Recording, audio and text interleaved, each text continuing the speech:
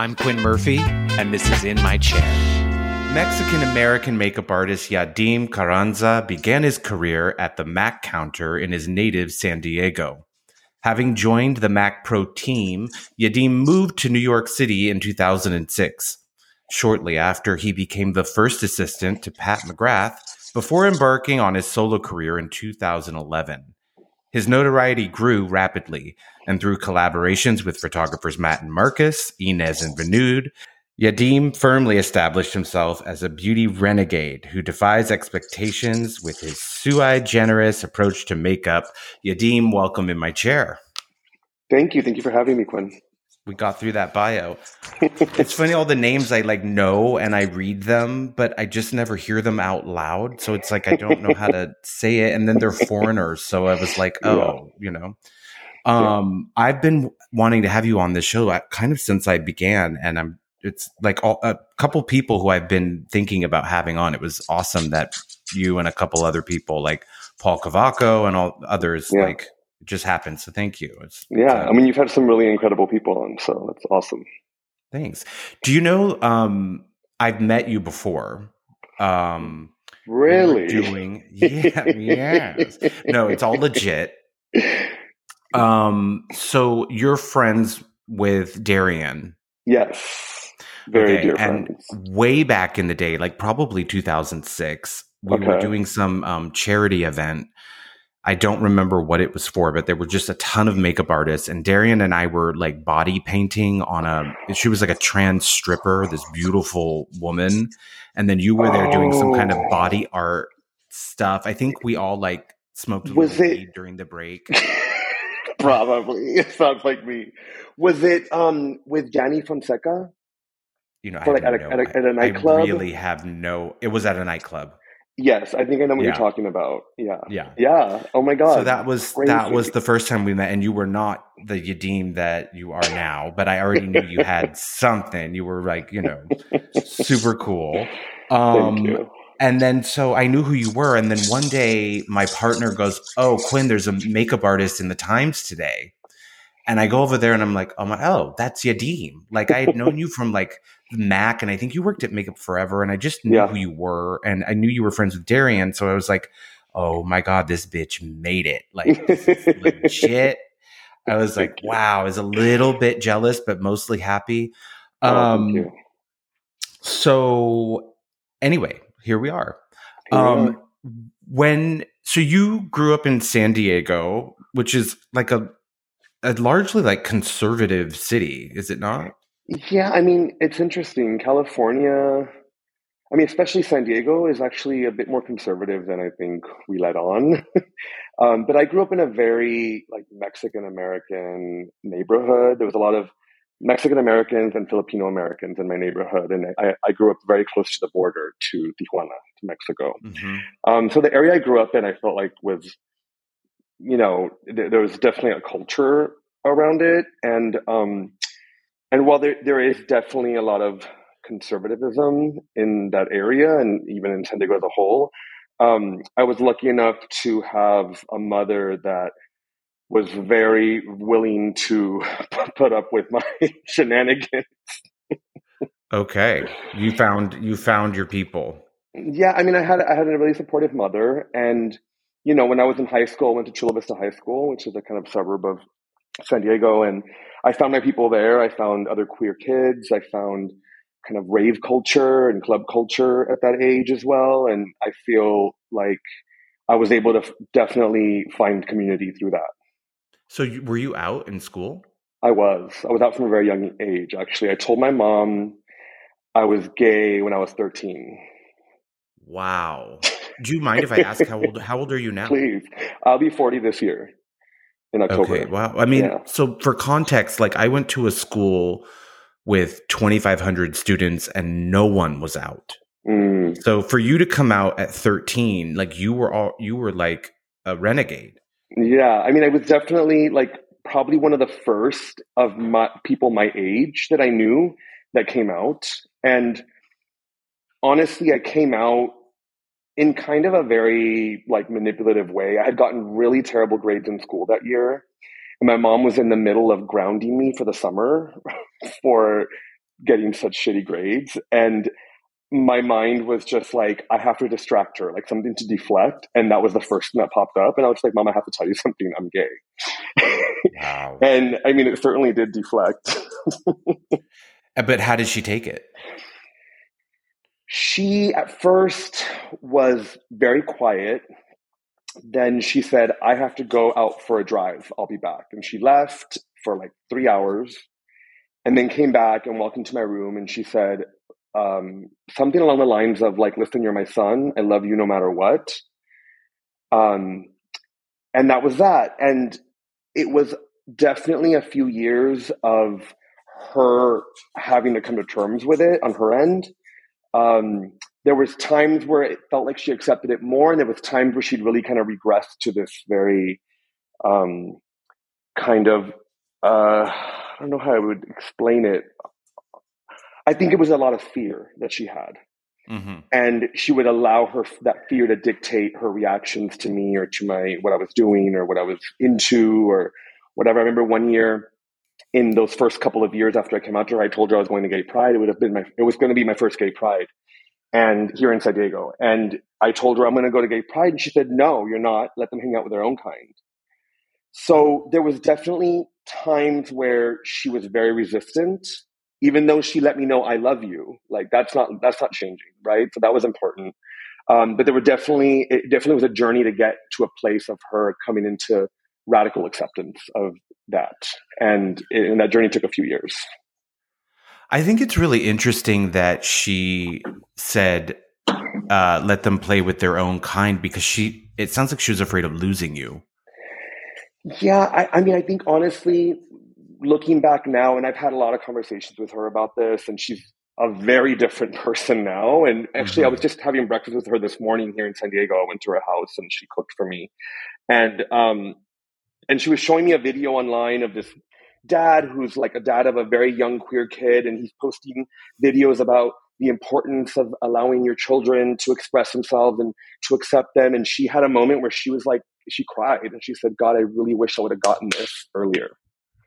You know, like she really understands now how much she, you know, kind of missed an opportunity of, you know, real acceptance and connection at that time.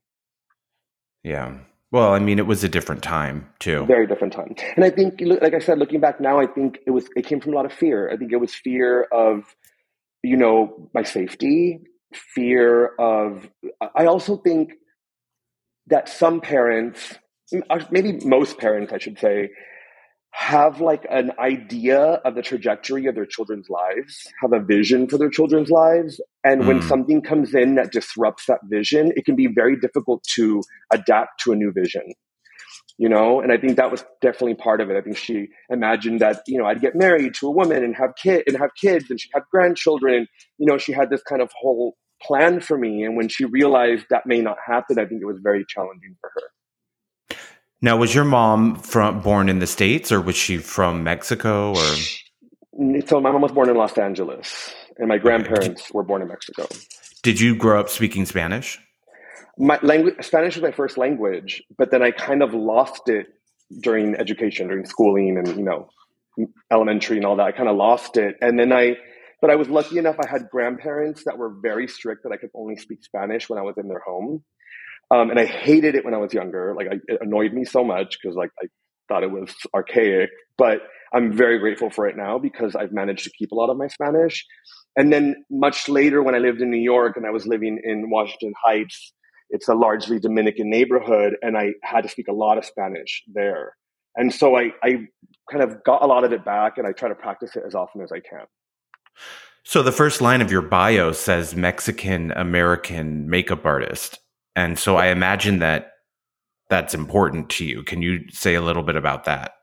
Yeah, it's very important to me for many reasons. It's important to me to remember where I came from, to acknowledge and honor like my ancestral lineage and like kind of, you know, what my ancestors had to do for me to be at a place now where I get to do what I'm doing.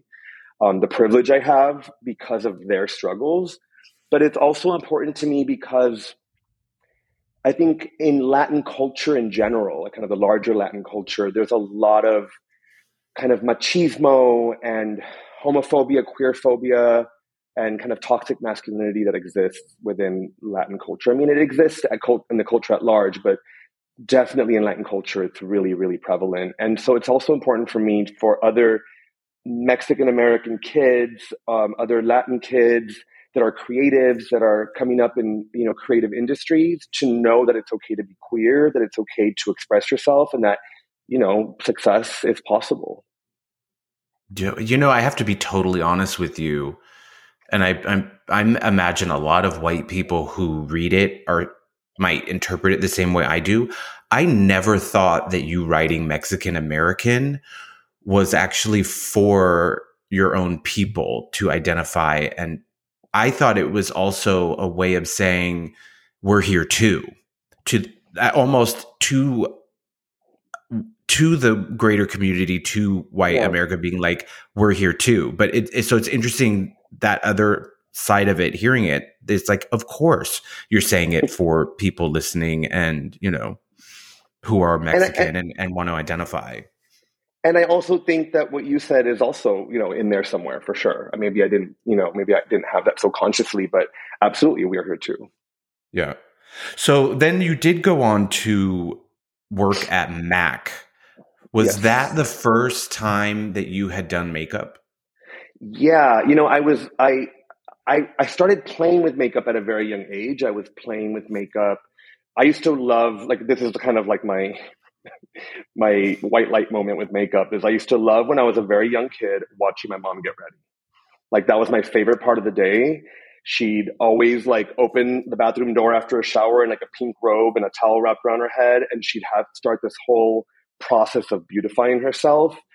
In Mexican culture, at least in my family, the women in my family always got ready, always wore makeup. Like, my grandma, till the day she died, God rest her soul, wore makeup and got dressed and put a look on every single day. My sister won't go to the mailbox without a full look on. It's just something that I grew up around. And so watching my mom get herself ready, mind you, it was the 80s. There was a lot of makeup involved. What was the makeup, Yadim? What was the look? What was the lip liner? What was the lip shade? It was drag. It was basically drag. The way I see it now, looking back, I'm like, oh, my mom was a drag queen. You're so lucky. You're so fucking lucky.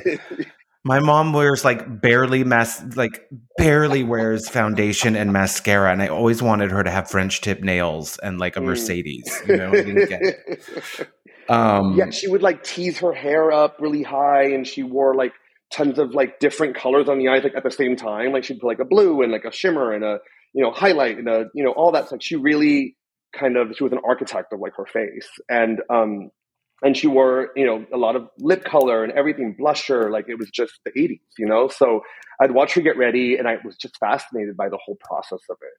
And I maybe didn't know at the time that I was really appreciating the makeup aspect. I think at that time I just thought I liked the whole thing. She was like a Barbie doll that I just got to watch transform herself every morning. And then my mom also, at the time, as I got a little bit older, I was still, 10, 11 years old. My grandma actually was a seamstress by trade and ended up opening a kind of bridal store, and then eventually moved into this kind of bridal bazaar that was kind of a place that there was different shops and different things for brides to go and address different needs of a wedding. And she ended up doing makeup there. She would stand there and do makeup and do, some bridal makeup and do tutorials and stuff. So this was something that I think was kind of in my blood. I just loved that she did that. And I don't think she even thought then that, that I would really get into makeup until I got a little bit older. I remember one time we were watching, I think it was Oprah, and Kevin Aquan was on the show. Yeah. And he was talking, it was this whole, thing about Kevin and the people he works with. I think he was promoting his book, and there was, pictures before and after pictures, all this stuff. And I just got so excited and enamored with that. And my mom, I think, must have seen my reaction. And I think when I was maybe 13, she bought me both Kevin Aquan books. And I obsessed over those books. Like I just poured over them, and I would practice like the looks on my friends, on my sister, on my mom, like anyone I can get a hold of. I just practice. And mind you, this was before I even came out to my mom. So I think she already had an idea. She just didn't want to face it that I was gay. Right. You know, I think she was, I mean, Yeah. like, you know, like, let's call a spade a spade. Like, Yeah. I was playing with makeup books. Those books are so good. I still tell people, even though some of the looks are not current, some of them are, that, you know, people starting in makeup, like, get those books. They're totally everything you need to know is like in his books, really. Very much. And he was also like so ahead of the curve. Like he was talking about contouring before like we knew what contouring was. You know what I mean? Like this, and also, I mean, I don't know if you saw his film, that documentary. Yeah, it was so good. So good. And just how people talked about how ahead of the curve he was with like selfies and video and, you know, all that kind of stuff. Like no one was doing that back then. And he was just taking all this video. Like he would have definitely been huge, you know, in social media. He would have more followers than Kim Kardashian if he were still alive. Yeah, exactly. Totally. Totally. I remember watching that Oprah episode also and just being like, oh my God. And his proximity to everyone to me seemed so cool. Like he was so like cool. Behind the scenes with all these, you know, like Tina Turner and all these people. Yeah. So you went from Mac, and obviously they saw some talent in you. Do you remember who was the customer? It was like funny. I have a lot of friends who worked at Mac, and they would be like, "We were at Mac Herald Square, and this was what people came in for." And so it was like the '90s, right? Yeah, I mean, no, this was like 2000s already. I was 18 when I started working there. I think I must have been like 2001, 2002. Was there still opalescent on the brow bone? Oh yeah, absolutely. Okay. 100%. Yes, that was the shroom eyeshadow on the brow bone or nylon eyeshadow on the brow bone, like for sure. That was still with a satin thing. taupe and then all of that. The crease. Okay. Crease. Yes, all of that. And then I grew up right like where I was working, was in a Mac counter in a Nordstrom in Horton Plaza here in San Diego in downtown. And because there's so many Mexican Americans here, like you had a lot of Mexican women coming in wanting a lot of makeup. So there was definitely like a lot of makeup going on. Mm-hmm. So what made you actually decide to move to New York? So it's funny. I've always been obsessed with New York. I always knew I'd end up there. Everyone around me knew that like that was my plan, but it was like a few years away plan. And when I ended up moving, I ended up opening a new Mac store in Plaza Bonita here in San Diego. And I was there maybe 6 to 7 months when I had just bought a car. I had saved up for my first car, and it was like a used Honda Civic. And I was living with my mom, and my mom was like, make sure you get full coverage insurance. And I did. And then 1 month I was just a little tight on money. And I was like, I'm just going to like change it to liability for this month. And next month I'll put it back to full coverage. And then my car was stolen from the front of my house that month. Of course. And my mom was like, did you have full coverage? And I was like, no. And she's like, well, I don't know what you're going to do. You're screwed because I'm not giving you rides anywhere. So I took the bus to work that day to Plaza Bonita. And when I was so bummed. I was so upset. I was so mad at myself. And then I just like had this moment where I was like, oh, maybe this is just the universe telling me that now's the time to move to New York because you don't need a car in New York. And like, this is it. And so I literally that day talked to my manager at Mac and asked her if she would allow me to put in a transfer for a store in New York. And she said, why don't you go online and look at, I forgot what it was called, some kind of, back office program where you can see all the different job postings. And I did. And I saw 2 job postings, one for, I think it was Mac Herald Square and one for the Mac Soho store. And I called both of them. I spoke to the manager at the Mac Soho store. He said, I said, are you hiring? He said, actually, I am hiring. We are looking to fill a couple positions. He goes, we're looking to fill them very quickly. Send me your, resume and your numbers from your store that you're at. And if you don't hear back from me in the next couple of days, just know that you didn't get the job. Let's just know, whatever. So I literally heard back from him the next day, and he said, can you be here in 2 weeks?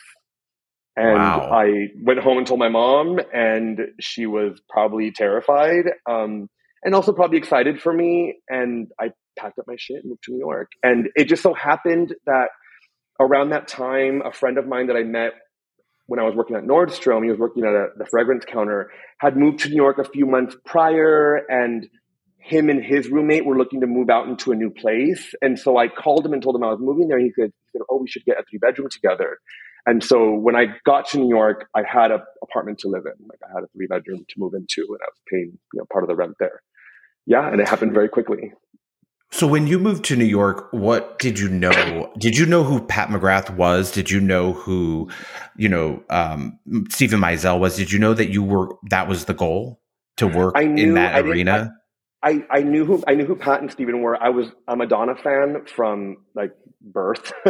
And so I knew Stephen Meisel from the Sex Book. I knew all that stuff. I knew who Pat McGrath was, but I didn't know about their relationship so closely until I moved to New York and I got, a bit more in the industry. I started seeing, what was going on and all that. So I knew who they were separately. I didn't know that they were such collaborators yet. But was your goal just to come and live in New York and work at MAC? Or were you like, I'm going to work at MAC and then use that as a stepping stone to end up working in the fashion industry? Exactly that. My goal was to move to New York and work in the fashion trenches. Like that's what I wanted to do. I wanted to be on the front lines. Wow. And so I knew going into it that like MAC was just a stepping stone. And then I, like you said, I ended up working for Makeup Forever afterwards. And that was also just a stepping stone. And I actually ended up leaving Makeup Forever, and I had a really good position at Makeup Forever. Like someone that worked for Makeup Forever came into the MAC Soho store and scouted me to go work for them. And at the time, they were just going into all Sephoras. Like they were just doing this big kind of redistribution and like rebrand, and they were really had like a lot of like kind of more of a vision for the brand, and they were trying to kind of revamp it. And this woman came in who was like the manager of the US, and she scouted me and she said, I want you to come in for an interview. And I just didn't know what it was about. I thought, I'm only going to go if it's like more money and it's like a trainer position. And when I went, I probably was too young to have this position, but she ended up hiring me as their national education manager. Wow. And so I had to develop all the training programs for the brand in all Sephoras, like to train the trainers how to train the Sephora, team members on the brand. And but Yadim, why do you think you got that job? Do you think it was because of your talent, your personality, your sales numbers? Like, what was it? So I think that the woman who hired me, her name was Sally. I think she really liked me. I think she liked my personality. I think we clicked. And I also think that I just happened to be in the right place at the right time for that specific like hire. I think that she didn't have a lot of resources and she went out looking for someone, and she saw me, and I was like, excited and passionate. And I think she just thought like, I have a feeling he'll be a good fit. And so I got that job. I worked there for a year, and I was making great money. Like this is the first time that I was finally making good money. Like the first year I was in New York, I was starving. You know what I mean? Like the money I got at MAC was not enough to live in New York City. You know what I mean? And so I got that job. My mom was finally relieved she can like breathe and like not have to send me money every couple months to help me. And then, I got that job, and a year later I said, this is not what I want to do. Actually, this is not my vision for myself. And I was working in a corporate office. I was having to deal with all this like administrative stuff and paperwork and, training material. And I felt so drained by it. And I didn't feel passion for any of it. As much as I loved the brand and loved the people I worked with and all that, like I just knew it was my time to go. And so I put in my notice and I quit Makeup Forever. And my mom was terrified. Like she was like, are you sure this is the right move? Like you're finally, self-sufficient. And I was really young. I was 23, 24. And I just knew I had to leave then. Otherwise, who knows how long I'd be working in that kind of environment, Right. So how did you link up with or get an opportunity to work for Pat? So after leaving Makeup Forever, my vision in my mind was that I was going to leave Makeup Forever and that I was going to just go right into becoming a freelance artist all on my own, and that like all these doors would open up for me and I'd be, on top of the world. And so you're an optimistic person. Very much so, maybe too much, because that's not what happened. And Well, very it did quickly, eventually. it did eventually, but not the way I thought it was going to, right? And Okay. so I left there and I had a little money saved up and I got my own apartment. While I was working at Makeup Forever is when I was actually roommates with Darian at that time. Darian Okay. Darling. So we were roommates for a little while. Then we moved out of that apartment. I got my own place up in like Harlem. And I was like, okay, I'm ready to work. And of course, like nothing came because like no one knew who I was. And so eventually I had to like actually move out of that place. I had to tell the landlord, listen, I can't afford the rent anymore. I would rather just tell you now and like leave than, you know, you evict me. And he was really understanding. He was this guy named Eli, this like Hasidic Jewish man who was super sweet to me and like, I think believed in me somehow. And it just said, Yadim, I'm going to let you go without penalizing you for breaking your lease. However, I believe in you and promise me that when you make it, you will pay me the like fees you owe me and like the 2 months back rent you owe me. And I said, I promise. So I left there and a friend took me in and I let me stay with her for a while. And it was during that time that I met Pat. So at that time, what I was doing to try to kind of like work the circuit is me and a friend of mine who is now doing very well. His name is Frankie Boyd. He's another makeup artist who I met at MAC. Him and I used to book our own flights to go to Milan and Paris for the shows. And we'd book our own flights. We'd stay in a hostel together and we'd email all the agencies and just like very aggressively, you know, I'm going to be in Milan. I'm, you know, looking to assist your artist. I'm available for shows, whatever. And like, you know, the first time we did that, we like obviously did not make as much money as we put in for the ticket and the hostel and all that. But then like after a few seasons of doing that, you start to break even. And then after a couple more seasons, you start to make a little money. And so it's like becomes like kind of a good thing. And also you're getting your name out, right? Like you're getting on with different teams. I think for someone that's looking to assist, even today, show season is a really good time to get on someone's team because they always need extra people, right? During that time. So I just knew that that was my way in. And the goal was always to work for Pat. And it was a very kind of, you know, elusive goal because anytime that I reached out to her booker at the time, this guy named Michael at Streeters, he would always send me back the exact same email, which was, thank you for your interest, but Pat has her team. Bye. Like that was always the response I got. But I got to work with a lot of amazing people at that time. I got to, you know, be on shows with Lucia Peroni, with Aaron DeMay, with Dick Page. I know you had him on this podcast. I got to be on shows with Diane Kendall, like just so many incredible heroes of mine. But of course, in the back of my mind, I'm like, I want to get on Pat's team. I want to get on Pat's team. You know, she was doing all the biggest shows, all the best shows, still is. And I just really wanted to get in front of her. And I remember one season we were in Milan and like, I would, you know, checking an email every night to see, you know, what you're getting booked on and all this. And I got an email from Michael, Pat's booker, and he said, are you available tomorrow to do a show with Pat for D&G? Just doing body makeup, like just doing legs and, you know, body, you know, skin. And I said, we're going to yes, start absolutely. you slowly. Yes. Yadim. And I said, yes, okay, absolutely. And so I showed up the next day, you know, was there and she walked by and she said, hi, I'm Pat. Nice to meet you. And the first thing she asked me, she said, can you do a face? And I said, yes. And she said, great. She gave me a model, did her makeup, checked. Were you nervous? Super nervous, but also I knew I was very capable. Like I knew she would like me. I knew that I would do a good job. I was very confident in my abilities. And so then what were you nervous about? I was nervous. I think it's more like, this is the moment, right? Like this is what I've been like waiting for. And here it is. And like, you know, this is like the dice is being rolled and like, I have to perform, you know, and now is like the rubber meets the road. So I think it was more nervous around that. And also nervous around like, I want her to like me because I want to get on her team. And we just hit it off. Like it was really amazing. She was super sweet and I was really quick as well, which I think she appreciated. And so I did a model, showed her to Pat, and then Pat said, "Great, give him another one." I think I ended up doing like 3 or 4 models backstage that day. Did she ever And make corrections, or she was just like, great? little bit, yeah. I mean, she's always making. She's always like, "Oh, give her a bit more of this or a bit more of that, or she needs a little more of this or whatever." You know what I mean? But she's kind of like, that's what she does. She's the director of this like operation she's running. And so I did. We hit it off, and at the end of the show, she came up to me and she told her assistant that was with her, "Make sure he's on everything this season." And so I ended up doing the entire season with her. I did all the shows with her in Milan, all the shows with her in Paris. What year was this? This was 2007. Okay. Or 2008, maybe somewhere in there. The really good years. Really good years. Like Galliano at Dior, like all that, just incredible stuff. And so we ended the season at Vuitton. That was the last show of the season. Marc Jacobs was still, designing there at the time. And at the very end of the season, I remember she came up to me and she said, "It's been such a pleasure having you." And she gave me a hug. And then I thought, okay, cool. Maybe I'll see her next season. And when I got back to New York, I was on an absolute high. I was on total cloud 9. Like, wow, I can't believe I just experienced that.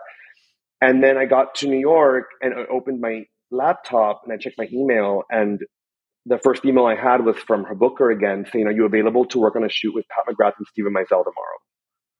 And I lost it. Like, I think I cried. I was just like, so I couldn't believe it. And so I did. At first I'd go, so I went to the next day to Pier 59 Studios to assist her. And every day after that, I wouldn't get like a schedule ahead of time. At the end of the day, she'd be like, "Are you available tomorrow? Great, be here tomorrow." And then I'd show up tomorrow at whatever time she told me to. And then at the end of that day, "Are you free tomorrow? Great, be here tomorrow." And it was literally like that for a year. Let me ask you something. How did the other assistants feel about that? Were they nice to you? I don't want to say they were nice, because I think there's definitely a lot of kind of competitiveness that comes up among assistants, but I think they were as nice as they could be. Well, for people who don't know, can you set up the situation? How many assistants does Pat have, and how much luggage does she have? And what does that look like when you get to the job? Like, yeah, I mean, at the time she had maybe 4 or 5 assistants that were with her all the time. Even if it was just one model, we'd all be there together. And we would have to go to her office and grab about 30 big makeup suitcases and load them in a truck and then unload them at Pier 59 in the morning. Obviously, we didn't have to do that every morning, because oftentimes there'd be shoots back to back in the same studio, so we just leave them there overnight. But yeah. But what is that about, Yadim? Like, I get it that like she's doing things on a level that I will never understand, but like, also, how could you even know what's in those bags, and do you really need it? So I can see how from the outside it can really look like overkill, but when I tell you that when we were on set with Stephen Meisel and he wanted something obscure or something whatever, like her success on that day depended on her being prepared. Right. And so I understood after working with her for a while why she had to have that, Like she needs a heliotrope pressed eyeshadow with red reflex. Yeah. Or whatever, like, and whatever it is. She needs a feather lash. She needs, a vinyl cutout of a mask or whatever it is. Like, she had so much materials with her. And also a lot of those books were also a library, like a reference library. Right. Reference materials. And she never, at the time, she hadn't digitized anything. I don't know if she has now, but she hadn't digitized anything. And so everything was just like books, just picture books, art books, photography books, fashion books, makeup books, just all this, reference material. That was very important, to have for her, because oftentimes, at the level she's working on, people want some, I want this, or I want some obscure reference, and she has to be able to kind of produce that quickly. Was she nice to you? She was absolutely lovely to me. And maybe there was a little bit of jealousy among the assistants, because I think I was the new, kid on the block. And I was also, kind of like she was really sweet to me and all that. So I could see, I can understand how other people would maybe feel threatened at first, but I ended up becoming really close with all of her assistants. We all, were in the trenches together. So it was actually we all ended up getting along very well. Now, was she supportive of you when you stopped being an assistant and went on to become your own makeup artist? I am not going to say she was supportive. It was just the end of my time with her, and I have not had any contact with her since. Let's just say that. That's the diplomatic way to say it. But yeah. I mean, I don't know if you want to talk about it, but I've heard that before. But I'm wondering, like, what is the expectation that you wouldn't leave? I really can't speak on what the expectation was because it was never like said to me or anything. But like, I just maybe she thought I didn't assist her long enough. I really don't know. Honestly, I I can't get in her head. But like, I do know that I was in one day, and when I told her I was leaving, it was like, okay, we're done, like we're good, and that was it, and that was like, it was that simple. Was it hurtful? Was that hurtful for you? It was hurtful. Yes, I'm not gonna beat around the bush. Yes, it was hurtful. It was it felt.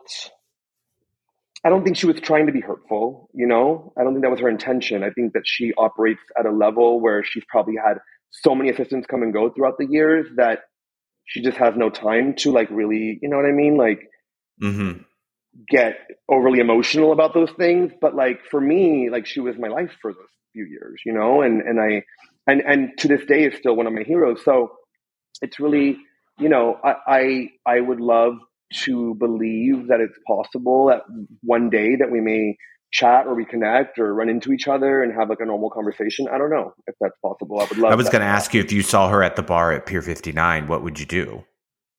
I would absolutely say hi to her. 100%. I'd go up to her and say hi to her. Yeah, I would try to talk to her. So when you left Pat and then your career took off right away, or what happened after that? I left her thinking that I was going to leave. I was going to take some time away from New York and go back to San Diego for like a few weeks or a month or 2 months and just take like some time off. I had a good amount of money saved up. At that time I was now living in Washington Heights. Like I had my own apartment up there, and I just felt really good about like taking a little time to myself. Working for her was as rewarding and incredible of an experience as it was really exhausting. It really kind of drained me. And, doing 40 shows a season with her, plus all the, shoots and all that, it was just really, really exhausting. And I felt like I just needed some time, some downtime. And I wanted to come home and reconnect with family. And that was my plan. And then really quickly after I left her, I just started getting options. I started getting jobs. And at the time I didn't have an agent. So it was all just coming into my emails or like people calling me or people texting me. And, at the time I was working with the photographer, Terry Fiolis, who was really helpful at that time. Like he got me on jobs with like French Vogue, and like I met stylists through him. And then those stylists would then get me on with a photographer. And then I'd get on with that photographer, and that photographer would get me on another job with another stylist, and that stylist liked me. And it just kind of mushroomed and kind of blossomed from there. And at first I was kind of like, oh, okay, there are a couple jobs coming in. And then I realized, oh, I'm not going to get to go home and have some downtime, because obviously I had to, jump at whatever opportunity came to me at that time. And did that feel like it was happening all of a sudden, or it felt like finally, or all of the above? A little bit of both.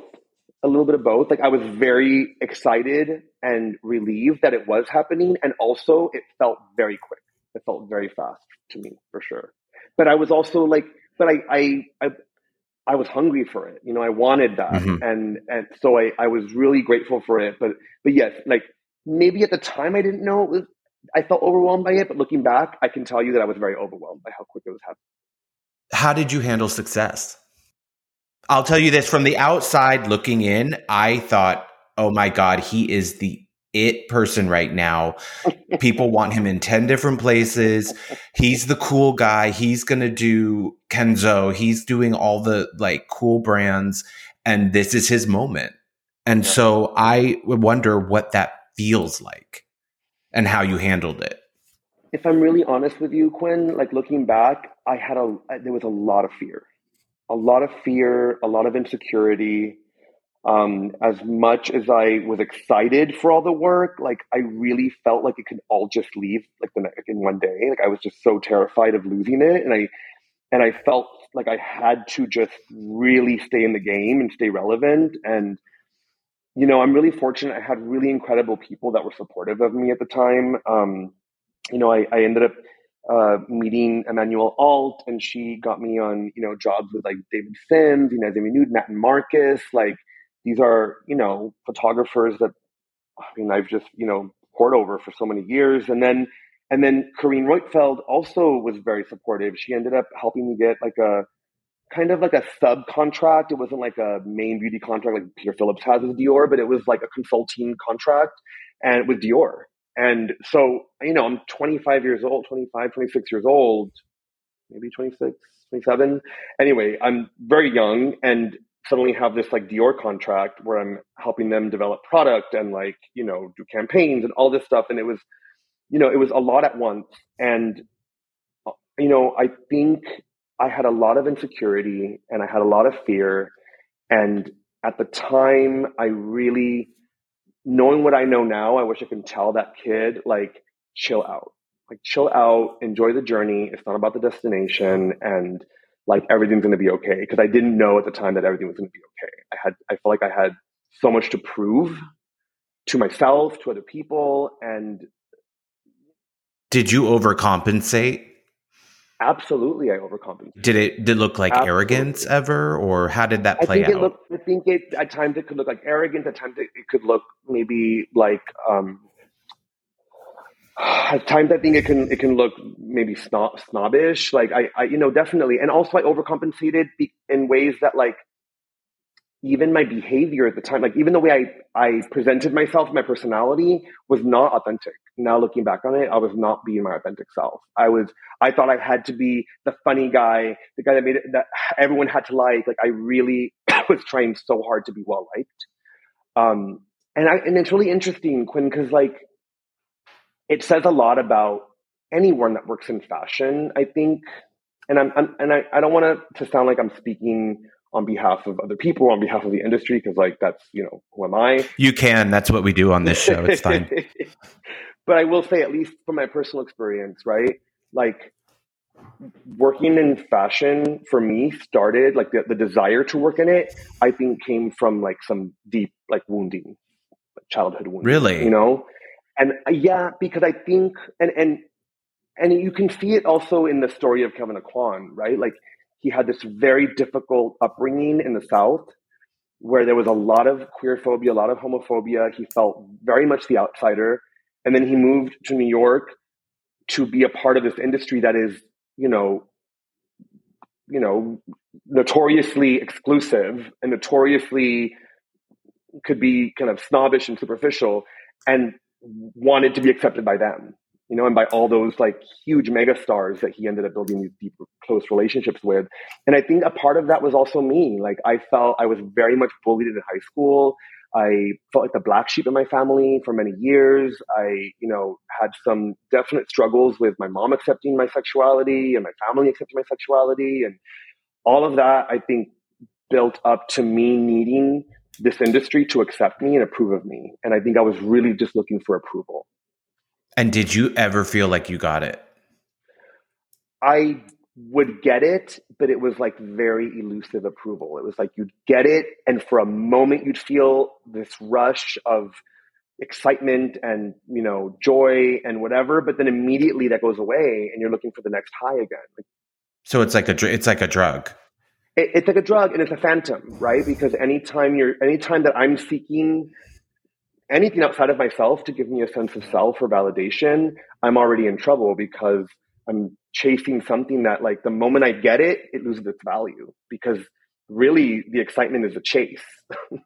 And then when you get something that you've been chasing for a long time, like, it just normalizes and it loses its luster. And so I realized that I didn't have the awareness I have now of that, but I felt that right away. Like once I got to a place where I was like, oh my God, like every goal that I thought I wanted, like, has come true. Now what? You know, I definitely got to that point where I was like, now And what? that's scary, right? It's scary, and it can be destabilizing, and it certainly was for me. I had at the time, a few years after, you know, the time period we're talking about, when I was kind of at the height of a lot of my, you know, my career, I ended up like getting on with Gucci and Alessandro Michele, like, and I got to do like 5 or 6 years with him, like doing everything for Gucci, like doing all the shows, all the campaigns. Like I was part of that core team of doing all that. And, you know, I was in all of that, and yet I was like suffering. Like I was really miserable, to be honest, not because of the work, but because I was not in a good place within myself. And I started, you know, kind of escaping myself by partying a lot at first and going out all the time. And I just like, my life was literally two different things. And I only switched between these two worlds. It was like partying and drinking and drugs, or working. And I had nothing else in my life that gave my life meaning but those two things. And that's a very dangerous place for me to be, because, you know, eventually, like, the partying, the drugs, all that just took over my life completely. To the point that it interfered with your work? 100%. Yes. It interfered with my work. And, I mean, it interfered with my work in many ways. It started off slowly interfering with my work. Like I'd be really late to a job, or, you know, whatever, like, you know, little things like that. But eventually, like, I was using at work. Like I would literally go to the bathroom at work to get high and come back out and like work. Like at some point I just needed to keep using to feel normal, like just to function. And I was just really lighting up a candle at both ends for a good 5 years there. Can you say what you were doing? Yeah, I was using meth. Yeah. And I've never said that before, like, you know, to anyone. I mean, I've said that before personally to people in this industry, but never on this kind of platform. And I say that because the reason I say that is because I think that meth is an epidemic in the gay queer community. And I think it's something that needs to be talked about and addressed. And so I have no qualms about talking about it. Why is it a gay drug? I'm not saying it's just a gay drug, but why is it so prevalent in the gay community? I mean, it's definitely not just a gay drug, but I think that it is a drug that is used by a lot of gay men because of its kind of inhibitive properties. Like it could make you very sexually uninhibited, or disinhibiting properties, sorry. It could make you very sexually uninhibited. It could make you feel very powerful. I also think that it really is like a drug that really, I don't want to say caters to, but like addresses a very core wound for a lot of gay men, which is self-acceptance and rejection and approval and feeling beautiful and feeling sexy. And it's a drug that could really make you feel all those things immediately, very quickly. And so, you know, I started using that. And I mind you, I am someone that like, my entire life thought I'll never try heroin or meth. Like those were my two bottom line boundaries. Like I'll never try that. And like, you know, I've done drugs since I was younger. I used to go to raves and had a great time, and it was never like a problem. You know, it was like I knew time to put it away and get serious, and like I could do that. But I was dating a guy at the time when I was starting to party a lot. I was going out all the time, like drinking a ton, doing a bunch of cocaine, doing extra, whatever was around, I was doing it. And I had been offered meth before and always was like, nope, I'm good. Like, that's not my thing. And I started dating a guy, who I ended up trying it with my first time. And I tried it with him because I knew I ended up finding out that he was using it once in a while. Like he wasn't like an everyday user, but he was like a every few weeks user. And I found out that he was using it, and he would leave for a few days and like go, you know, do that and come back. And I just felt like, well, maybe if I use it with him, he won't leave. Like maybe if I just use it with him, it'll be like a bonding experience. And I thought I'll try it once and just see what it's about. And, you know, Was that like one of the worst mistakes you ever made? Because when you try it once, you're like, I can never stop, or it was a gradual thing? Where I am now, Quinn, looking back, it was probably one of the best things I ever did.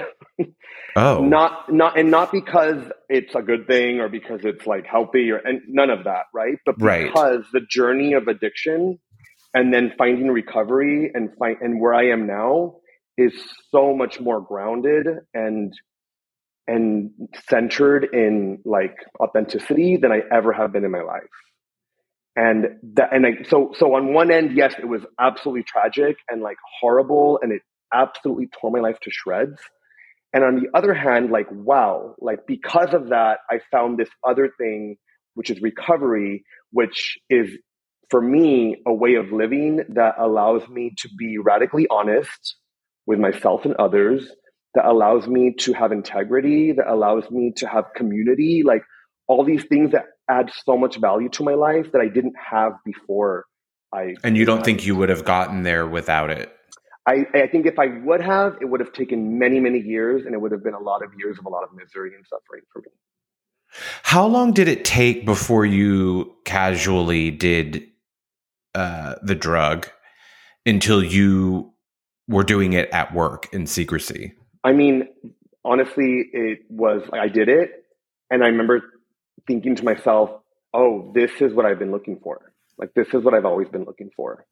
And I think I'm going to do this like every day. Like, I think had that thought. Yeah, I'm going to do this every day. And what was interesting about the high of the drug is that it didn't feel out of control to me. Like, it felt to me like I just had clarity for the first time. Like, I felt like I just felt very clear and focused, and like I'm like I can function. This is great. Like and I really thought like, oh, everything I've ever heard about this drug is a lie. Like, this is fantastic. And I just knew that I was going to use it a lot. And I think within a couple of weeks, maybe 3 weeks, I was using it every day. And like that was it. Very quickly. And then were you worried when you were at work or, that people were going to find out? I think at first I really like lied to myself or maybe like, I feel like the drug really lies to you. Like that drug in particular is very insidious, and it has a way, or the addiction to that drug, I should say, because the drug's right, an inanimate object, doesn't have any intention, but like the addiction, like my relationship to that drug would lie to me and tell me like, you're fine, no one knows, like you have your shit together, like, you can function, all that.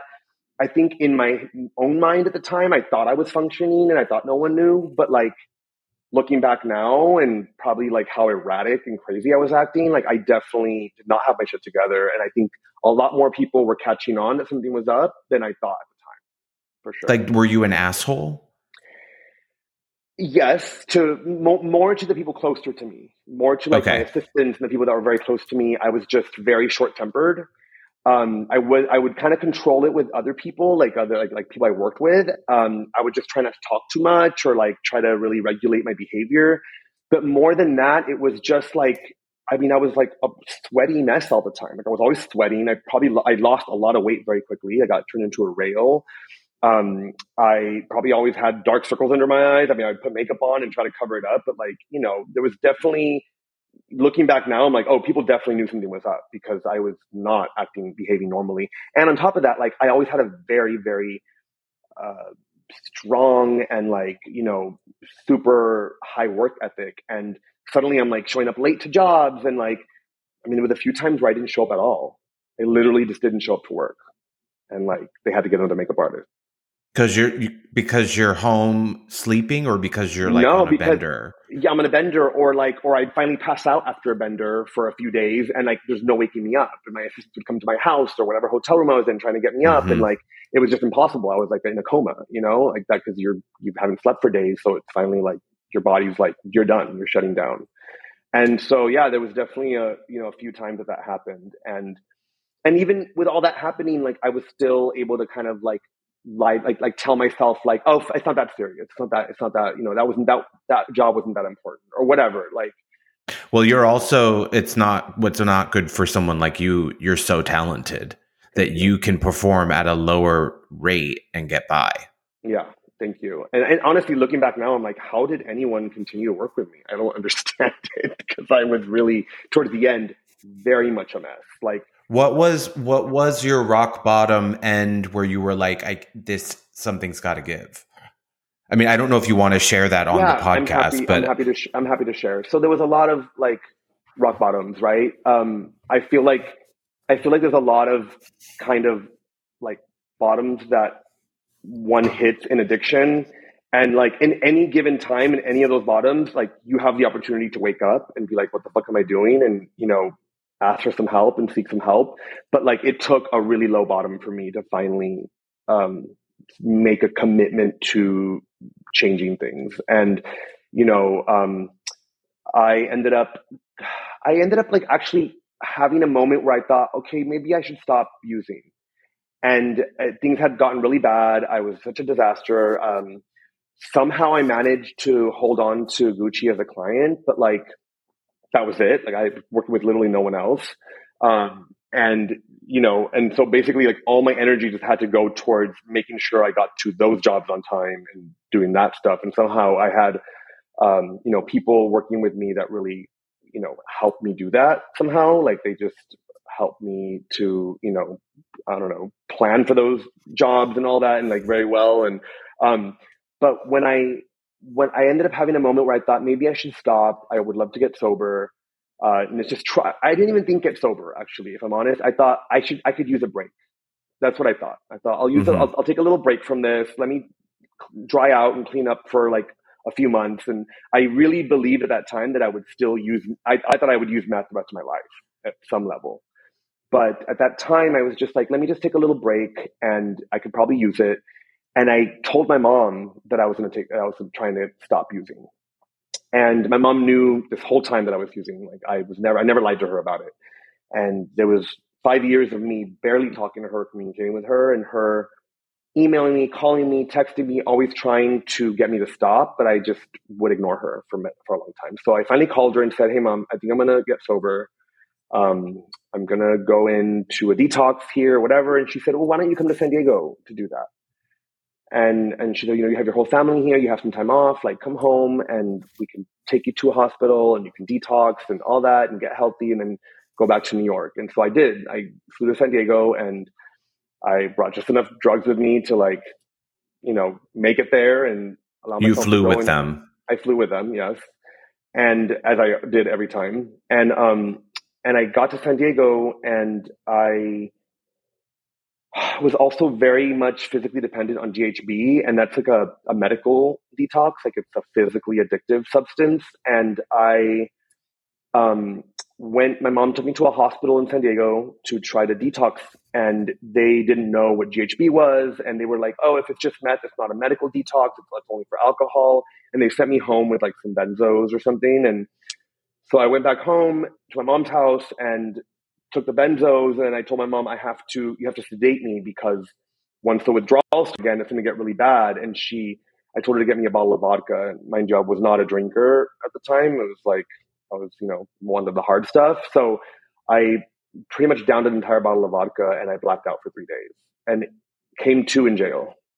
And in those 3 days, apparently I had accidentally set my sister's apartment on fire. Oh my God. Yeah. So I was charged. Sorry, I'm probably not supposed to reply like that. I realize all of my reactions are like probably inappropriate. No, it's okay. It's not inappropriate at all. It's shocking. And so I came to in jail with an arson charge, and then maybe a week or two later, you set her apartment on fire in anger, not by accident. No, by accident. Oh, so okay. So I ended up going to trial. So I don't remember, right? I don't remember any of it, but like, cause I literally was in a blackout. Like I came to in jail, and when I went to trial, like the evidence seemed to suggest that the fire was started because I was smoking a cigarette inside, and it started on the mattress. So I must have nodded off for a while. And this is what was explained to me, or how it looked, according to, the trial and fire experts and all that. But like, I must have nodded off on the bed, and a fire started, and I must have somehow crawled out of the apartment, and the apartment was on fire. My mom had left for like 20 minutes to go get some food for us and left me there alone in my sister's place. And when she came back, the entire apartment was in flames, and I was, kind of being restrained by 7 police officers next to the apartment. Oh my God. Yeah. Was any of this made public? Yes. So there was a news camera that came on the scene and did like a whole news segment on it. And so they did a news segment, and then that news segment somehow went around like the industry. Like everyone kind of saw it, like a bunch of people saw it, and it got back to Gucci. They let me go. And after that happened, my agent, kind of called me and said, "Hey, listen, like, you've lost Gucci. You don't really have any other clients. Like, this video is very, bad. Like, I think we're going to have to like let you go. Like, this is not working anymore." And I understood. Like, at that point, I understood. Like, I get it. I've been an absolute nightmare to work with, and I understand. So And were you sober listening to that? No, I was still using. Like, okay. Even after all that, I kept using for like a couple more months, because it took me a couple months to get into rehab and like really figure things out. But I was still using. I don't know, maybe I wasn't like super high at that time, but I definitely was not sober. And then so then that happened, and I just thought, okay, like this is my bottom. This is like, well, how much worse does it have to get? Like what else has to happen? And so I committed to getting sober. And so I went into a rehab in San Diego, and that rehab is called Stepping Stone. And I was there for 5 months. And then that's a long time. It is a long time. And then I was in a sober living for a year in San Diego. That was a sober living that was attached to that rehab. That was not like physically attached, but they were connected to the rehab. And I was there for a year with 13 other people in the house, also addicts in recovery. Was it mostly gay people, or it was everyone? Yeah, it was all gay people, because Stepping Stone is a kind of like an LGBTQ plus recovery program. They must have trouble with people not fucking each other. Which, well, it is definitely like a very strict rule that we are not allowed to do that. What about after? Did you bookmark anyone and go, okay, it's inappropriate right now, but when we're both sober in 3 years, I'm going to hit you up on Instagram? I mean, I may have thought that about a couple people at the time, but also like once I got really sober and got out and was, completely level-headed, like I honestly, that was the last thing from my mind. Yeah. I imagine like you had to completely start from scratch about who you are. Yeah, I had to. I think what I had to do was I had to let go completely. I had to go through a period where I was able to let go completely of the identity of Yadim the makeup artist, Yadim the success story, Yadim whatever I thought I was, right? I had to let go of that identity completely. I had to relinquish that. And I had to find within myself a place of worth without that. That's what I had. That was what I did. That's what I had to do. Because at that time, I didn't know I was going to work. I thought I'm never working again. Like, this is it. Like, that's over. And then when I first realized that, I thought my life was over. And then when I went to rehab, like begrudgingly, I just kind of thought, I guess I'll give this a try. It's either this or death. You know what I mean? Like, what else is there? And then once I started doing a lot of work on myself, not only therapy, but like going to, recovery spaces and meetings and groups and all that, like, and I started being around other people that have the same disease that I have, and hearing how similar our stories are, even though the details or specifics are different. Like, I think there was a sense of humility that came over me, that like, the identity of Yadim that I had before, of this success story, like that, as much as as much as I believe it's okay to accept like success and like to want to be successful, however you define success, and be proud of your achievements, I also think that like I clung to that identity to compensate for my sense of self-worth. And I got my worth from that identity. And so suddenly being in this space of all these other people, humans, right, that are also in recovery with their own stories of addiction, there was a very like humbling experience to suddenly be like all the same, all equal. You know what I mean? Like they didn't care who I worked with or what I did. Like to them, like, you're just an addict trying to get sober, like, and I needed that. I needed to understand that and like feel that. But you are so good looking. You're so talented. You have, from the outside, everything going for you. Why, like me looking at you, I would think, why did you have such low self-esteem? I mean, I think, you know, some people could tell you that, you can hear it, you can, you know, I don't think self-esteem has anything to do with how we look or how, you know, or how successful we are. You know, I think some of the most successful people in the world have terrible self-esteem. I mean, look at the people in power in our planet. You know what I mean? Like, these are people that are, a lot of the people in power in our world are people with like deep trauma and emotional wounding that needs to compensate so much with outward success and, you know, whatever that is. And I think any attachment, what I've learned is any attachment to or expectation of anything outside of myself to bring me a sense of validation or worth is already corrupted. So I'm already in trouble when I start getting into that pattern. And it still happens. Like, I still sometimes, like, even, you know, now that I'm starting to work again, like, my ego loves this. Like, my ego loves that, like, I'm getting busy and that, you know, people want me on a podcast or whatever. But I have to really actively practice seeing that for what it is, like being able to identify when that my ego, okay, that's my ego, that's what likes that, and that's fine, and it could be there. Like, it doesn't. I'm not trying to like eradicate it. It can be there, but I don't have to believe it, and I don't, and I can understand that's not who I am.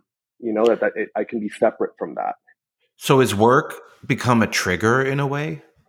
Not anymore. I think in the very beginning when I first started working, it was at times. Not anymore. Like, I'm very grateful and excited that I get to do this again. That I kind of have, like, you know, this second chance. So it's not really a trigger as much as it is a teacher. It's my teacher. There were two quotes in the New York Times article that caught my attention, and you kind of talked about both of them in a very interesting way. And the first one, Mr. Hamza said of you, he's very confident, which really brings a lot to the shoot. He doesn't doubt himself or the intention of a shoot. Then he went on to, and then you went on to say, you only get one shot. It's really exciting. It's scary, but I invite it. I'm into it. So do you still believe that you only get one shot? No, not at all. Not one bit. And I also don't believe that that any creative in any creative field has to make themselves available all the time for everything. Otherwise we lose it. And I think I believed that before. I think I really bought into that narrative before. And I think now it's like, the way I see things now is like, if I need to take time to myself, if I need to take a month or two away, like, I have no qualms with telling my agent, hey, I need a break. I'm going to take a couple months to myself. Like, I'm fine doing that.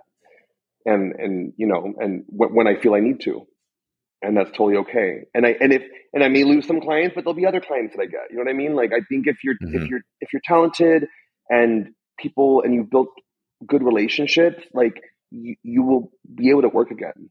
You know, and I think and I really believed at the time when all this first happened that, you know, when I first got sober and I was in sober living and all that, that I would never work again. And that ended up turning out to be a big lie. You know, I got to have a lot of people show up for me in the industry. And I mean, it's interesting because, like, we think of this industry as very fickle, and it is. Like, don't get me wrong, it can be a very fickle industry at times, but also there's really good people that work in this industry.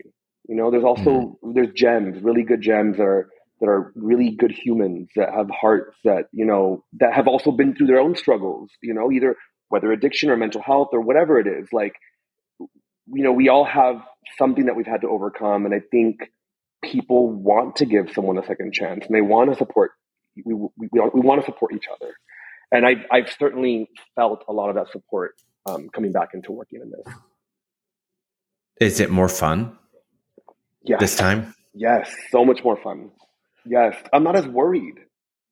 Honestly, I'm just not as worried. I'm not trying to bend the whole world. I literally, the way I see things is, if it's meant for me, it will be for me. And if it's not, that's okay. Like, it'll make space for something else, and that's fine. And if it means that there's times where I don't work for a few weeks, like, I get to appreciate that rather than be terrified of that. And how do you leave your ego, but when you're on set and doing a job that you used to rely on that to even like go to battle and do the job. I mean, I think the ego is a tool, right? I think we have it for a reason. It's a tool. We get to use it when we need it. But for me, the trick with the ego is to not let it be in the driver's seat. Mm-hmm. To utilize it when I need it, let it give me what I need, and then be able to say, okay, now step aside. Like I'll take the wheel, you know? Because if I'm just driven by the ego and the ego only, I'm fucked. I'm really fucked. Yeah. Are you scared? I'm scared all the time. Yeah. Yeah. I mean, I think the fear has changed in a lot of ways. Like it's not fear of like the fears I had before were very different than the fears I have now. You know, right? The fears I had before were that I'm not enough, I'm not going to make it, how am I going to keep this?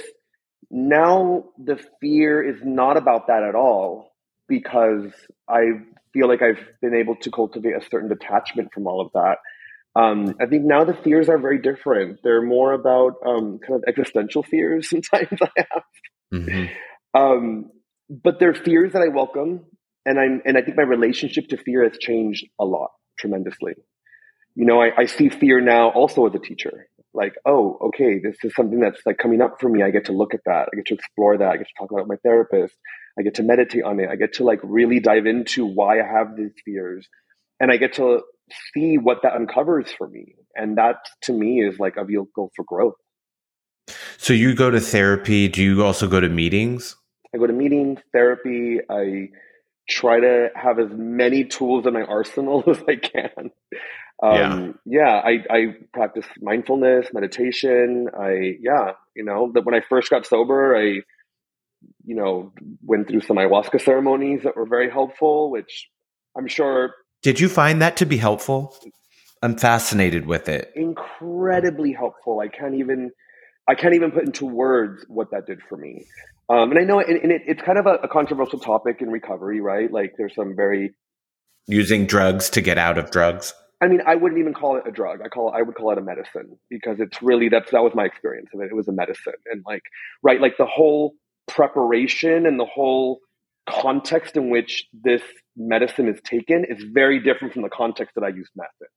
Like I never went to meth with like an intention and like with like a healer and like this community that's like, you know what I mean, there to help have this experience to process some very deep stuff. Like I've never come out of an ayahuasca ceremony thinking, oh, can't wait to do that again. Like I'm good. Okay. It's fine. Not like more. Absolutely not. Like if anything, the first few, I did it a few times in my first year.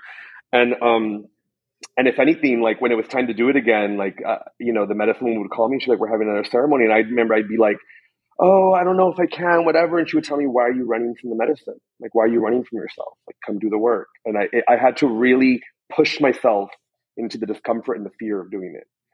They do it in LA, right? Yeah, I didn't do it in LA. I did it in Mexico. And then one time, I think in San Diego on like a farm. I've always done it with the same circle, like the same people, kind of like the same group. And they do them sometimes in San Diego, sometimes in Tecate, like across the border in Mexico. And it was. So I have one more question about, well, probably more, but my big question about addiction for you is, do you think you were born with a predisposition to addiction, like someone who has diabetes or, high blood pressure, or is it from trauma that is downloaded and that's why you seek the escape? That's a very good question. So some recovery circles would have you believe or would say that addiction is something that some of us just have. Like I've heard people before say like, I don't know why, but I've just had this since I was born. And I don't know if that's true. I don't know if that's my experience. I think that it's a mixture of things. I think certainly you could have a genetic predisposition if like addiction runs in the family. I think that is a factor, but I don't think it is the end all be all or the only reason. I believe there are a lot of factors and reasons. I certainly believe trauma is one of the leading reasons and highest kind of factors. Really? Yes, absolutely. Which would also explain why so many gay people have addiction issues. Yes, absolutely. I mean, I don't know if you've ever read The Velvet Rage, but it talks about that in that book, which is specifically about, the homosexual male experience in a heteronormative world. But also I recently read, I'm a huge fan of Gabor Mate. Like he just speaks my language, and he's one of my heroes. And he wrote a book recently, a new one called The Myth of Normal. Oh yeah, I've heard of this. The Myth of Normal. I think it's The Myth of Normal, healing illness and something in a toxic culture. And it's like it, and in the book, he talks a lot about this, and he's worked with addicts for many years. Like he is, arguably one of the foremost addiction experts in the world. And he speaks very much about how trauma informs addiction. And one of his things that he always says is, rather than asking the question, why the addiction, ask the question, why the pain? Like, because addiction does something for us. Like, the first question to ask is not, how do we get rid of this? But like, what is this doing for this person? Or what is this doing for me that I need? Like, what value is it giving me? And oftentimes, like, it's like I said earlier, it gave me a sense of power, a sense of, kind of invincible, sexuality, like all that stuff. Like, that stuff I needed at that time because I was hurting, I was hurting and I I felt powerless. And so I think that it's a very complicated question. And I think that we're learning more every day. And I think we'll continue to, and I think that answer for that question that you asked me will evolve over time. But yeah, I think it's a mixture of different things for sure. Well, it's like the nature nurture thing is as old as time, right? Exactly. And it's usually people are like, it's both. Yeah. And that's the thing is, like, one of the things that has helped me a lot in my recovery and in like my spiritual growth is to not look at things so black and white. Like, it's not so black and white. Right. Everything's not so binary. Right. And I can be a bit more fluid with my thinking about these things. So you're also non-binary is what you're saying.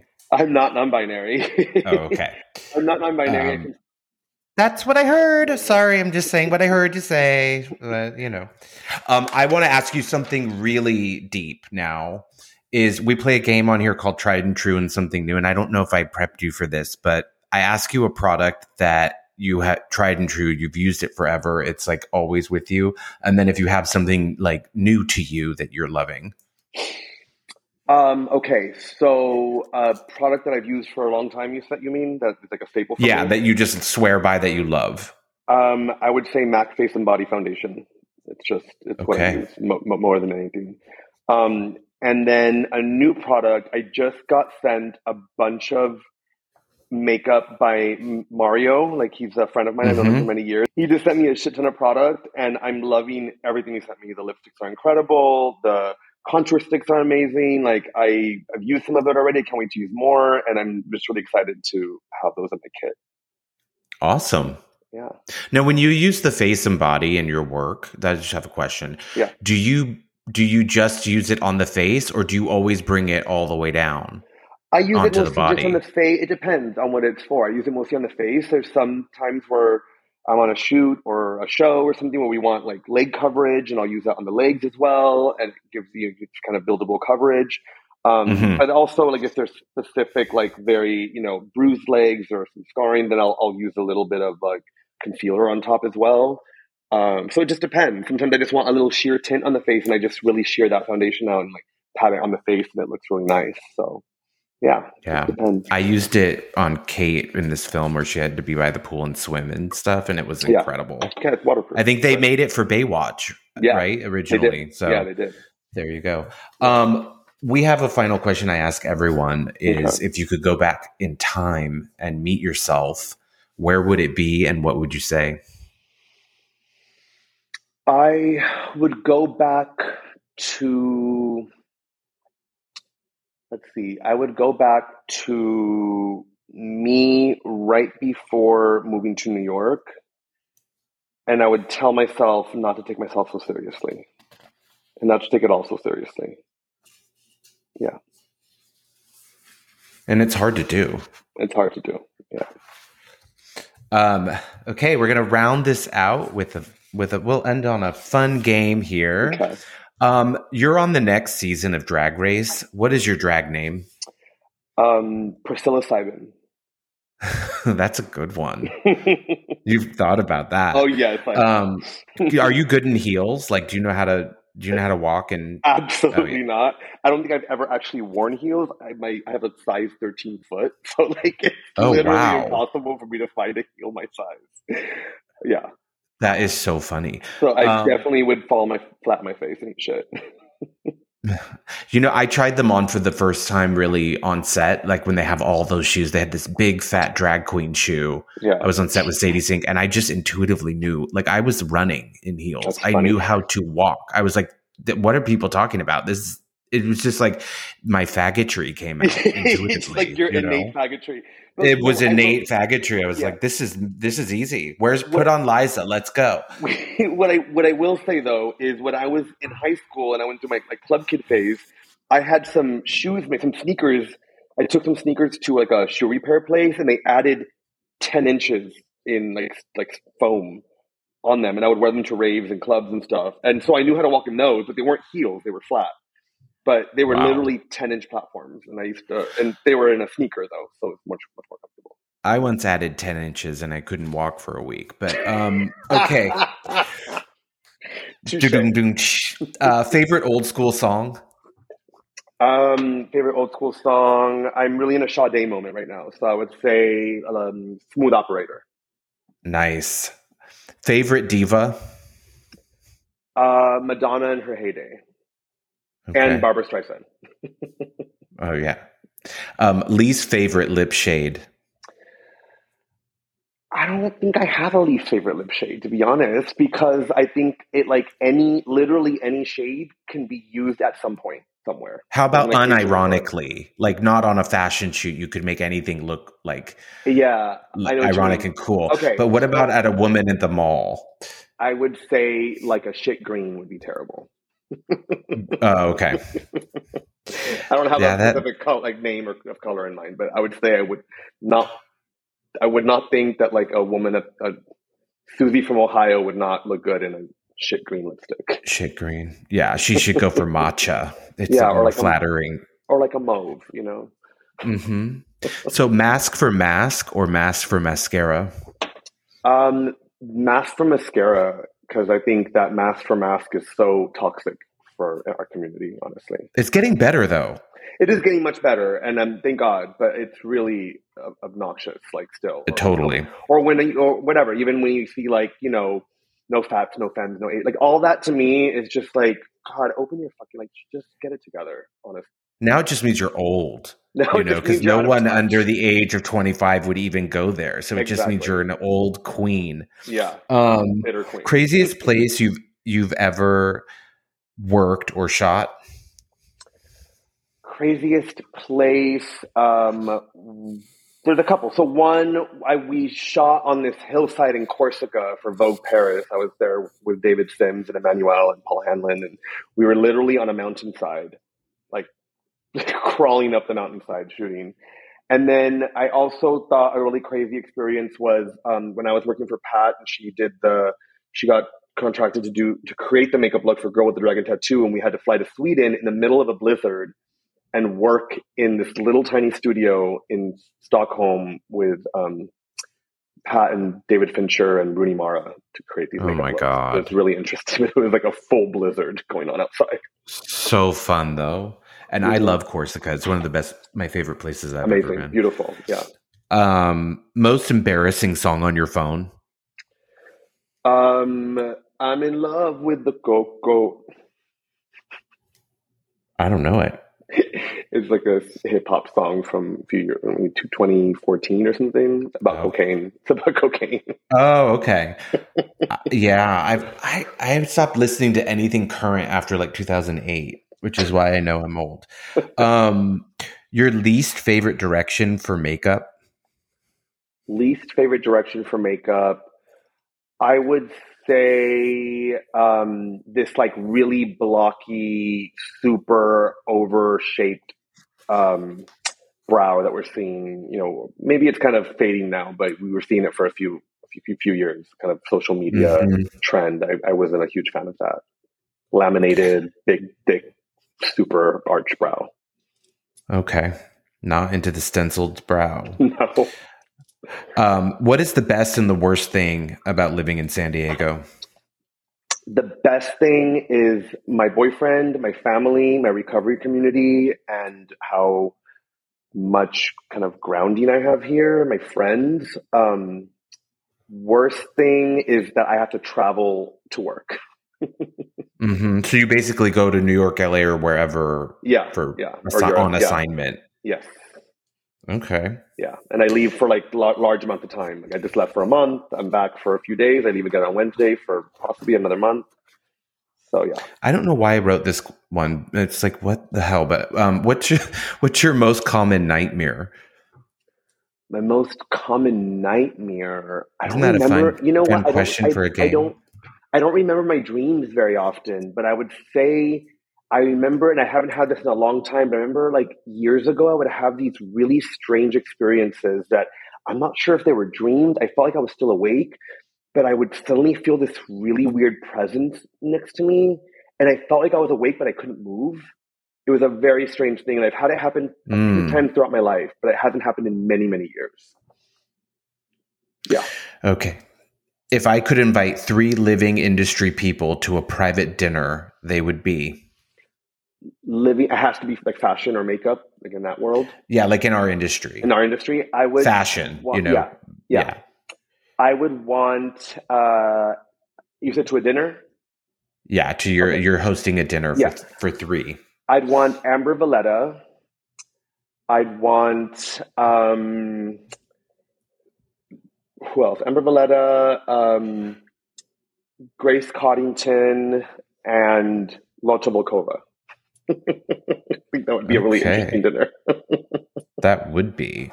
I'll be the server so I can listen. Perfect. Are you still working on that? Anybody want a cappuccino to finish out? And then lastly, escape or SWV? SWV all the way. Come on now. Okay. Yeah. Totally. Come on. Good answers.